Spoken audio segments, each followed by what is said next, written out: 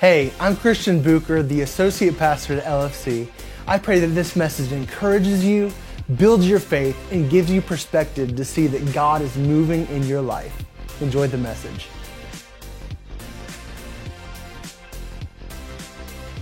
So we've been in the Unshakeable series.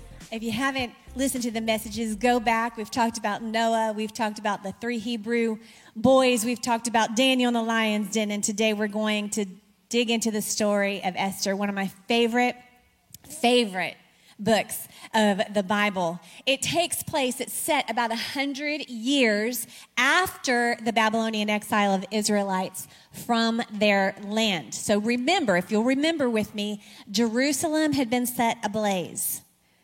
Jerusalem had been burned down. How many of you know that Jerusalem was an important city back then? Yep. How many of you know that Jerusalem is important today? Yes, it is. Don't forget that. So it had been burned down, and Ezra had been sent from Persia to go back and rebuild the temple. And Nehemiah had led a group out of Persia, and he was rebuilding the walls. So some Jews returned to Jerusalem. Some of them went back to Jerusalem, but some of them stayed in Persia. Some of them stayed in the land where they were taken captive. And this book, Esther, is about a Jewish community in the city of Susa. Susa was the capital of the Persian Empire, all right? And there's main characters all throughout Esther, but I'm going to talk about 4 of them. 2 are Jews, Mordecai and Esther, his cousin. And we have the king of Persia. We also have Haman, who is a Persian official. Interestingly enough, there's all kinds of happenstances in the book of Ezra. Some coincidences, ironic reversals, if you will. And it forces us to see God's purpose at work behind the scenes, because you know why? God's name is not mentioned not one time in the book of Esther. Isn't that an interesting fact? But let's dive in. We're starting the story, the very beginning in Esther chapter 1, and the book opens with the king of Persia, and he is throwing a humdinger of a party. They are partying for 180 days. Have you ever been to a 180-day party? No, thank you. That's what I had to say. I'm like that girl on Friday nights. Please don't ask me to party on Friday nights. I'd rather cuddle up in my jammies and stay home and watch a movie and eat pizza. But they were having this great party, this opulent party. There was wealth. There was fine food, just kind of showing off this regal kingdom that King Xerxes was in charge of. And he really had an ulterior motive. He brought all the princes, he brought all the military leaders from all of his provinces, say that 3 times fast, 127 provinces, and he was really trying to convince them that they could sustain a military campaign against Greece, because King Xerxes was this close. He was this close of making himself the supreme ruler of the world of that day. So he's trying to prove that he could afford a war. And so they partied for 6 months. And then after 180 days of partying, he caps it off with a 7-day rager. And the rager was in his private gardens at the palace. It was enclosed. Historians tell us that there was a personal petting zoo there. So how many of you would like to have a zoo in your backyard? Would you like that? So like HGTV would say it was the ultimate outdoor dining experience. And they served a lot of wine. So in the 180 days, it was great. But in the 7-day rager, the Bible tells us that not one of the goblets were the same. Mind you, not one of the gold goblets were the same. They were gold, they were handcrafted, they were beautiful. So you can just imagine the expense and the extravagance. There was no red Solo cups. And Xerxes, he had a rule, and he said, you can drink as much as you want. There were no restrictions. There were no breathalyzers, no DWIs, no DUIs, no designated drivers. Y'all just go for it and have a roaring good time. So it's no surprise that at the last day of the banquet, the Bible says that King Xerxes was high in spirits. Hello. He was high on wine. And he calls for his wife Vashti, the queen of Persia, to come and show off. She was beautiful. The crown was magnificent. And he wanted to show off his wife. And girl said, no. She said, I'm not doing it. I don't want to come in to your 7-day rager. It's disgusting. I'm not going to present myself in such a way. So she refuses, and he is ticked off. He's mad, he's angry, and he's embarrassed. And so he goes to his buddies, because you know, in marriage, that's what you do when you have a little tiff. You go to your friends and you go to your buddies and you tell them all about your disagreement. And he says to his crew, I've got a problem. What am I going to do with Vashti? And they're like, dude, this is not only your problem, this is now our problem. Because if people hear that the queen disobeyed the king, then our wives and every wife in Persia is going to disobey her husband as well. So they say, let's declare that Vashti, your queen, can never come into your presence again. Never come into your presence again. And why not? Let's take it a step further and let's make an edict or a law to make sure that every Persian wife must know that she has to obey her husband. Does that sound like a good idea? Of course it does. I've been drinking for 7 days straight. Why don't I make a huge relationship decision right now that will not only affect my personal relationship, but it will also affect everyone in the kingdom that I rule? So that's what they did. Why not? Let's do it. And it became a law of the Medes and the Persians. And these edicts, these laws that they made, could not be altered. Remember that. So Xerxes, he got his way. He convinced all of his military leaders to go to war, and they did. They went to war against Greece, and the Persians got pummeled. They were soundly defeated. And so that kind of bummed out King Xerxes. He was a little melancholy. He was defeated, and he was moping around. He was moping around the palace, and guess who he missed? Vashti. He missed her, but she'd been banned, and there's no turning back. And so his friends, his good buddies, they say, hey, we've got an idea. This is great. Let's have a beauty pageant. Let's have a beauty pageant. And let's determine then who will be the next queen of Persia. This is great. I don't know, it sounds like a really bad soap opera to me. But this is what's happening. And this is when we meet Mordecai and Esther. Now, Esther's parents had both died. And so Mordecai, her cousin, had adopted her. And as she goes into this beauty pageant, Mordecai says to her, whatever you do, do not let them know that you are a Jew. And so Esther goes, and guess what? She wins the golden ticket. She's going to Hollywood Week. I mean, it is on. It is on. Actually, it's not week. It was a year, because Esther 2:12, we're going to jump in here in Esther 2 as we look at the qualities of the unshakable today. This is what it says. Before a girl's turn came to go into King Xerxes, she had to complete 12 months of beauty treatments prescribed for the women, 6 months with oil of myrrh, and 6 with perfumes and cosmetics. So this oil of myrrh I want to talk to you about for a minute. It's an ingredient that we often use in anointing oil. So at LFC, we use anointing oil. At LFC, we have a back-to-school anointing service. And if you need prayer and you come up at the end of service and you're sick or you need something special, we'll anoint you with oil. It's biblical. James 5:14, is anyone sick among you? Let him call for the elders of the church. Let them pray over him, anointing him with oil in the name of the Lord. Now this anointing oil, it's not magical, but it is a symbol.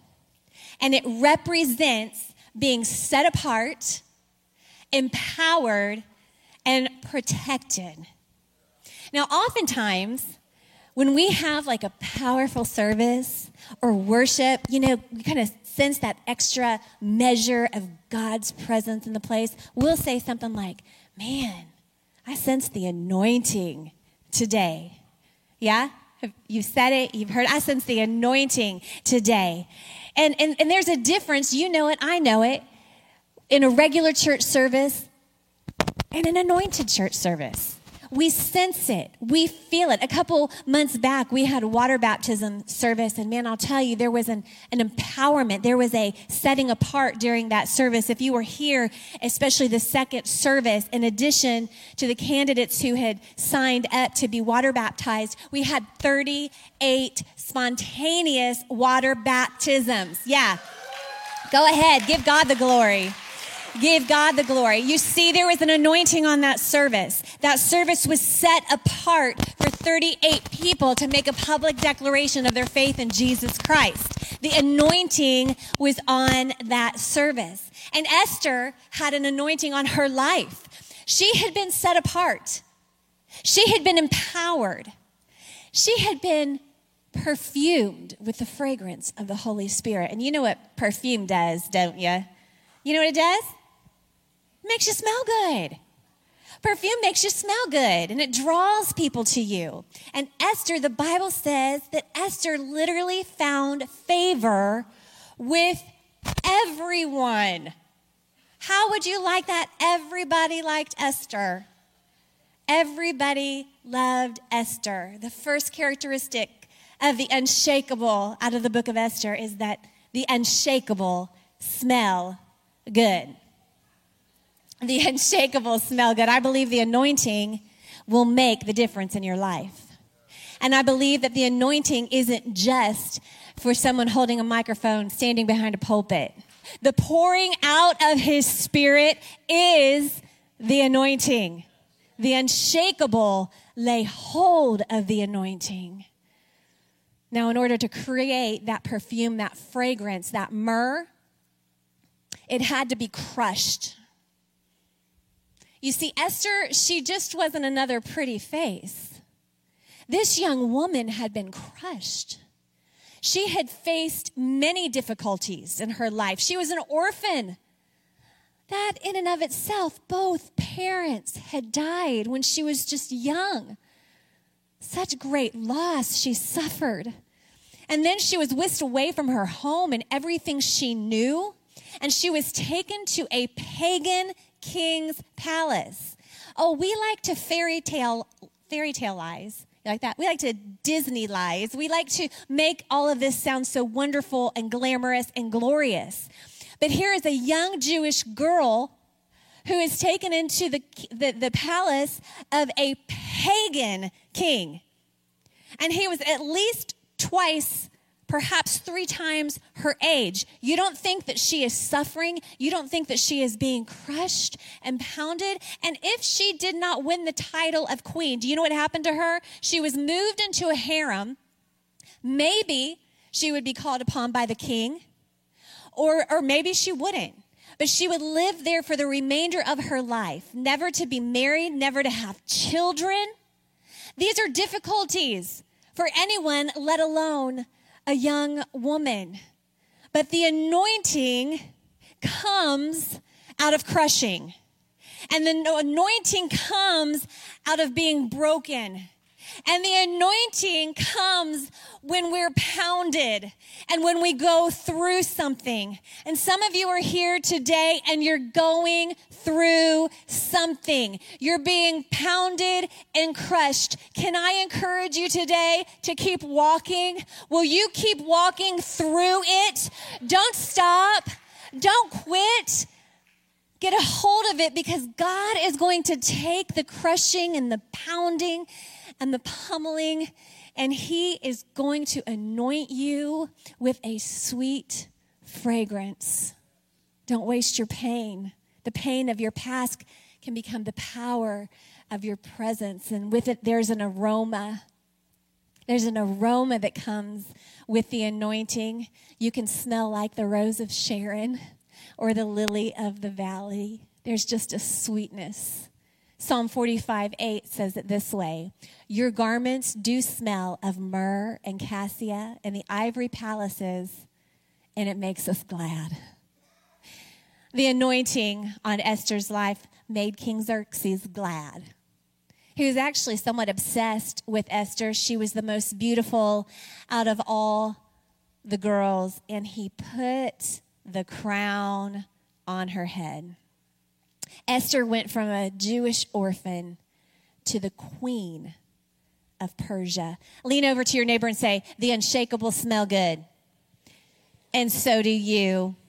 All right. So now the plot thickens, right? So Esther's queen, and we're going a little bit further in the story, and Mordecai, her cousin, her caretaker, is pacing the gate, probably a little worried about her. And as he's there, he just so happens, circumstantially, to overhear some of the officials, these royal guards, and they're planning to assassinate the king. That is bad news. But Mordecai goes to Esther, and Esther tells the king, and essentially the king's life is saved. And it's written down in the Chronicles. It's written down in the king's diary. It's a part of history now. Then we've got this guy Haman, and he is a Persian official, but he's not really a Persian. He is an Agagite. Now, an Agagite was a descendant of the ancient Canaanites. It's important for you to know this because the Canaanites are really the mortal enemies of Israel. So Haman, literally inborn, inbred, was a hatred of the Jews. And he's arrogant and he's prideful, but I don't know, King Xerxes, he's one of a kind. This prideful, arrogant buddy of his, he exalts to a high position, and then he demands that if you see Haman in the street, why don't you go ahead and bow down to him, do a little curtsy, honor this man by bowing down. And Mordecai, he sees Haman, and he says, not going to do it. No to the kneeling. Not going to happen. But Haman, he's just so, just a fire ready to spark. And it makes him so mad, and it makes him so angry because one man didn't bow to him, that he goes to the king and he fusses about it. And he says, hey, king, here's what I'd like to do. I'd like to enact another decree, only this time I would like to destroy all the Jewish people. This is what I want to do. And guess what? That's what they did. That's what they did. 11 months later, on the 13th of Adar, all of the Jews will die. Bad, bad news. Of course, Haman and the king, they celebrate with another boozer, and they keep going. Crazy times. But the unshakable, they might smell good, yes, but sometimes the unshakable shake. Pinch your neighbor and say, yep, you're human. Yep, you're human. Let's look at Esther 4, 1 through 3. When Mordecai learned of all that had been done, he tore his clothes, put on sackcloth and ashes, and went out into the city, wailing loudly and bitterly. But he went only as far as the king's gate, because nobody clothed in sackcloth was allowed to enter it. And every province to which the edict and order of the king came, there was great mourning among the Jews, fasting, weeping, and wailing. Many lay in sackcloth and ashes. Now Esther heard that Mordecai was doing this. He was pacing and he was wailing and he was weeping, and she totally freaked out. She flipped out.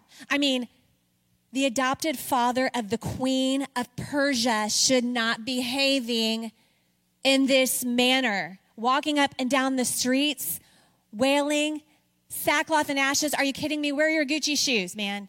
Where are your Gucci shoes? Didn't I send you to get your beard trimmed and oiled? Come on, Mordecai. Come on. So she sends clothes out to him, and she says, pull yourself together, man.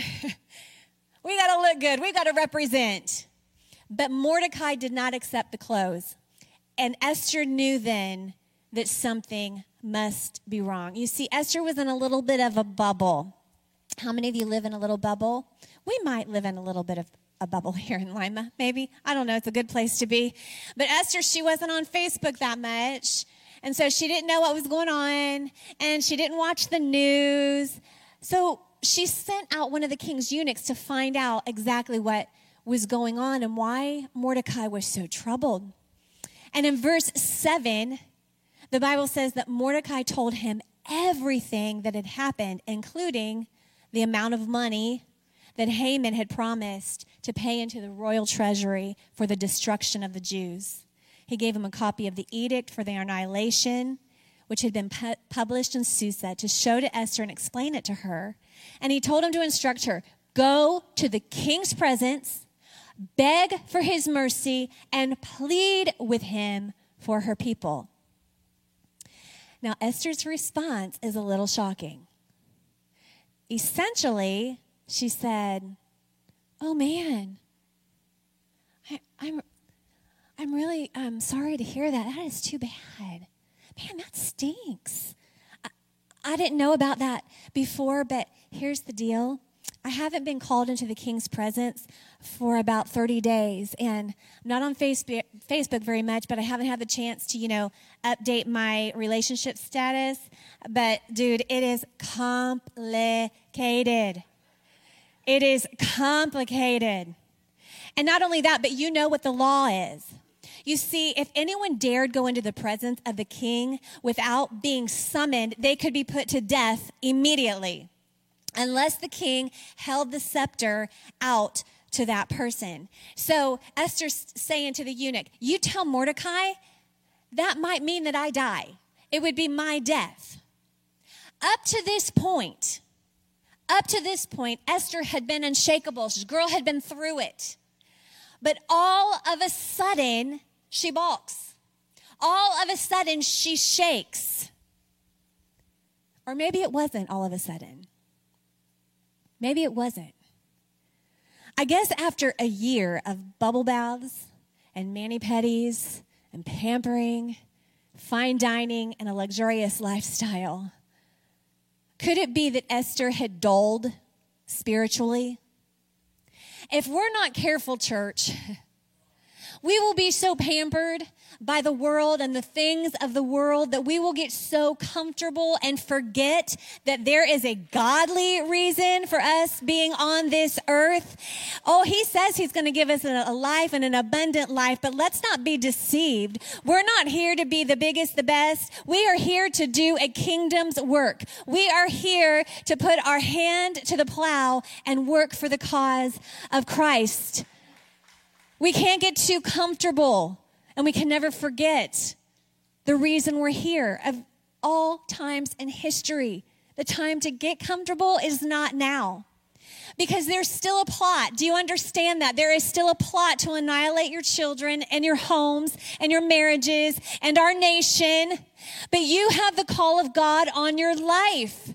It's upon you, LFC, and you have a date with destiny. But Esther, she forgot. She got comfortable and forgot her purpose. Verse 12 says, when Esther's words were reported to Mordecai, he sent back this answer. Pay attention. Do not think that because you are in the king's house, you alone of all the Jews will escape. For if you remain silent at this time, relief and deliverance for the Jews will arise from another place. But you and your father's family will perish.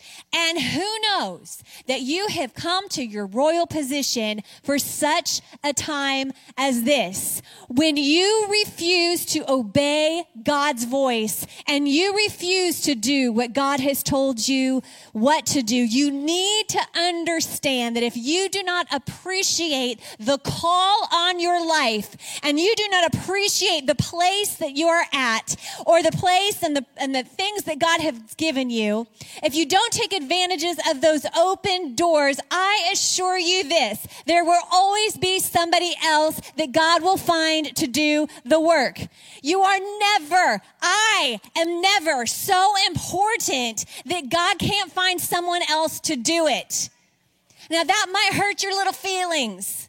It might hurt my feelings sometimes, but God has a plan, a providential plan that he will see come to pass. He wants to use you. He wants you to play a part. He wants you to move in the anointing, but if you choose not to, he'll find somebody else who will. Some of you today are called to be small group leaders. There's a calling on your life. You had a sense to respond. I'm telling you, answer the call of God on your life. Don't tell God no. Don't tell him no. Be happy when he asks you to do something. John Kilpatrick says, if God tells you to do something, you click your heels and you say, yes, sir. Yes, sir. Yes, sir. Esther, she made a course correction real quick. She shook, but it was only for a minute. The third quality of the unshakable can be found in Esther 4:15, the beginning of the verse. Esther sent this reply to Mordecai, go gather together all the Jews. The third quality of the unshakable is the unshakable gather. She said, gather all the Jews. I say gather for worship experience. Gather for midweek, gather for hunger and thirst, gather for a small group, gather for youth group, gather for light the night. You see, Esther had been out of the loop for about a year. She hadn't met with her people. She hadn't gathered with them, and her spirits were dulled because we need each other. We need community. We need friendships. We need to be shoulder to shoulder and face to face. And I think we need to take a look at the church, especially in this generation. I'm afraid that something has happened in the minds of the people thinking that the church is just not as important as it was a generation ago. You say, oh, here she goes. Oh, I'm going there. I'm going. You see, the church isn't just something you do when you feel like it, and it's convenient, or it fits into your schedule.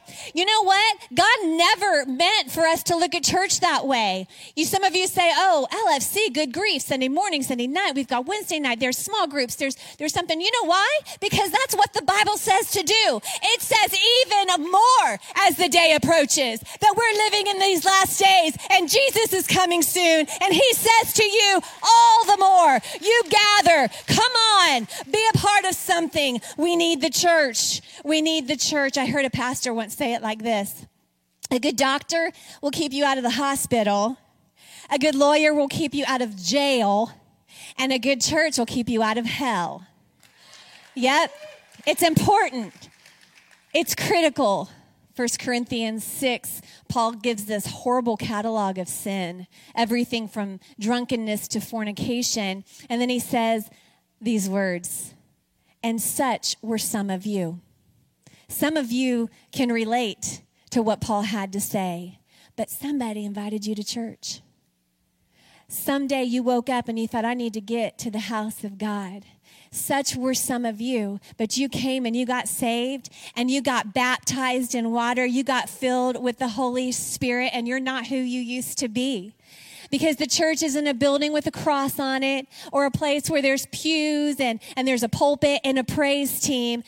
Their church is made up of people who are victorious and are overcomers, where people's lives are being transformed and changed through the power and the presence of God. There's hope here for you. There's hope for your family and for your addiction and your loneliness and your depression. There is hope in the house of God. The unshakable gather. And lastly, the unshakable fast. That's kind of appropriate because it's afternoon. Y'all are hungry. The unshakable fast. Esther 4, 15 and 16 says, Esther sent the reply to Mordecai, go gather together all the Jews who are in Susa and fast for me. Do not eat or drink for 3 days, night or day. I and my attendants will fast as you do. When this is done, I will go to the king, even though it is against the law. And if I perish, I perish. Do you find it ironic that we started the whole message today with 187 days of an all-you-can-eat buffet? And here now, a couple chapters later, Esther is calling a fast. Complete opposite of what the world does. She called a fast because she understood that fasting produces a dimension of power that she could not obtain any other way. See, she realized she had some inabilities and she had some inadequacies, and she may have even felt a lack to be able to do what God called her to do. This is big stuff. I'm going before the king, and I very well lose my life. If I perish, I perish. She may have been beautiful and favored, and she might even have smelled real pretty, but those things do not matter if God does not touch them. And fasting is recognizing your dependence on God, saying, I need you. I can't do what I'm trying to do in my flesh. But when we fast, we have a heightened awareness of who we are in Christ. And so when God calls us to do something and we have fasted, how many days have we fasted as a church this year? I don't even know. It's a lot that we have fasted. But when God asks us to do something, we don't have to go, oh, I don't know if I should do that. I don't really know who I am in Christ. Oh, I don't know. I hope I'm saved. I hope I'm saved. No, we are fasting and we are empowered with the knowledge and our purpose in Jesus Christ. I know that I have been called for such a time as this, and it's not by accident that I am in the position or the place that I am in. She called a fast. And church, the fast is biblical. It's in the Old Testament and it's in the New Testament. And more than anything else, Jesus fasted. So there's that, right? Jesus fasted. There was an early church historian of the first century church by the name of Tertullian. And he followed and watched the apostles. He took notes. He took down dates of things that he witnessed. And it's recorded that he noticed that the disciples fasted often. Jesus' disciples fasted often.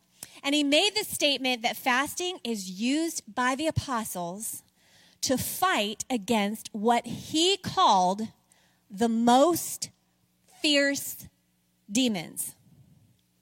So you remember the story in the New Testament when the Father brought his demon-possessed son to the disciples and they could not cast out the demon. Do you remember the story? And then they took him to Jesus and he took care of business. But the disciples said, hey, Jesus, why couldn't we do that? And Jesus said in Matthew 17:21, this kind does not go out except by prayer and fasting. I believe that this kind is the more fierce demons that Tertullian was referring to. You see, Esther, she called a fast because the Jews were dealing with the fiercest demon of all. Do you understand that the enemy was doing everything he could to annihilate the Jewish people? The devil, he's been trying to thwart God's plan from the very beginning. He started out by corrupting mankind before the flood. He targeted and is targeting the nation of Israel, the descendants of Abraham. Satan tried to tempt Jesus. He tried to convince him to give up his mission. Peter tried to get Jesus to forego the cross. Do you remember? He tried to kill the church. And before Christ returns, Revelation tells us that the dragon, who is Satan, will attempt to destroy the people and the plan of God. Do you think that he is going to give up now? Do you know that 2020 was deemed the deadliest year in drug history? The deadliest year, which made us kind of forget that a couple years prior that over 70,000 people overdosed from opioids. What about the 31% increase in teenage suicide attempts? Teenagers, especially girls, our daughters, our nieces are convinced that life is just not worth living. Know this, that those fierce demons will not respond to your religiosity. They will not respond to your lack of faith. They will not respond to your once a month church attendance, or they will not respond to your watered down worship and passionless prayers. These fierce demons will only respond to prayer and to fasting. Come on, folks. We are talking about your soul. We're talking about your marriage. We're talking about eternity. We're talking about your children and your family. It's time to wake up. It's time to get serious. These fierce demons masquerade themselves. Even Christians are being entertained by them. Ouija boards, fortune tellers, palm readers, shamas, chakras, crystals, tarot cards, spirit guides, Wicca, grounding teas, dream catchers. Witchcraft is on the rise. 2018 Newsweek said an estimated 1.5 million practicing witches across the U.S. has more followers than the 1.4 million mainline members of the Presbyterian Church. Gabriella Herstick, a witch, she's an author, told Sabbat magazine, witchcraft is feminism. Hold up. Witchcraft is feminism, and it is inherently political. It's about the outsider, about the woman who does not do what the church or patriarchy wants. And you know what that does to this woman? It makes me mad at hell. And it makes me angry at the enemy, because our girls are falling hook, line, and sinker for this big feminist agenda that is inspired from hell. Wake up. You mess with this stuff, ladies, and you will get more than you bargained for. Let me tell you something. Nobody has ever been more for women than Jesus Christ, the Son of the living God. If you don't believe me, let's go look at the Levirate law.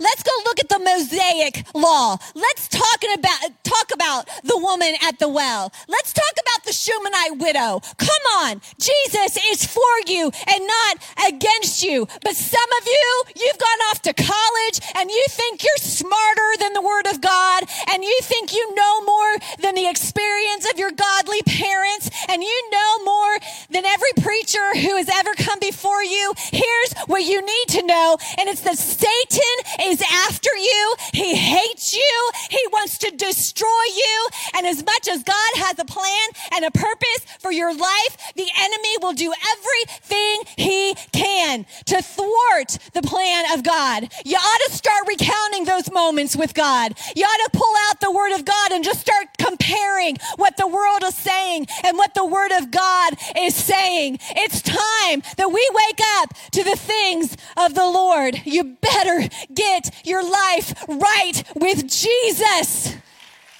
Get it right with Jesus. I'm telling you that you're not fooling around with flesh and blood, but there are principalities and there are powers of darkness, and their goal for you is death. Don't be naive. Don't be so prideful and arrogant. It'll be your destruction. It'll be your demise. But at LFC, we say, all hail King Jesus. All hail the King of Kings and the Lord of Lords. He is the supreme ruler. He is the one and only way to heaven. He is the Savior of the world. And He is empowering us. He is empowering us to be unshakable believers. I close quickly. If you know the story of Esther, you know that Haman was so mad he wanted to impale Mordecai on a pole in front of his home. But the night before, the king couldn't sleep, and he had the chronicles read to him. He was reminded of what had happened, that Mordecai had saved his life. And so before Haman could even get the words out of his mouth that he wanted to destroy Mordecai, the king said, what would you do for a man who saved my life? What would you do to honor someone? He says, I'd get a horse and a robe, and I'd have them go around town and let everybody honor this man. And Haman knew. He just knew he was talking about him. He's so excited. But sure enough, it was Mordecai. And so there's Haman leading Mordecai on the horse. Everybody was honoring Mordecai. And oh my goodness, Haman was furious. But Esther and the Jews were fasting. There were some reversals taking place because of the supernatural things that were going on. Esther had Haman and the king to a banquet one night, come again the next night, and that second night, the king says, what do you want? Up to half the kingdom is yours. And she said, I want you to know, king, that I'm a Jew, and that this man, Haman, is trying to kill me and my people. And the king was outraged, so mad he had to leave the room. And while he was out of the room, Haman fell on Esther, begging her to have mercy. And the king comes in, and here Haman is laying on his wife. And it made him even madder. And so he, in turn, was impaled on the same pole that he had set up for Mordecai's death. The story goes that another edict was decreed, and the Jews were able to defend themselves. Oh, they won the victory. Mordecai was raised to a high position, and the Jews flourished in exile. All because Esther was unshakable.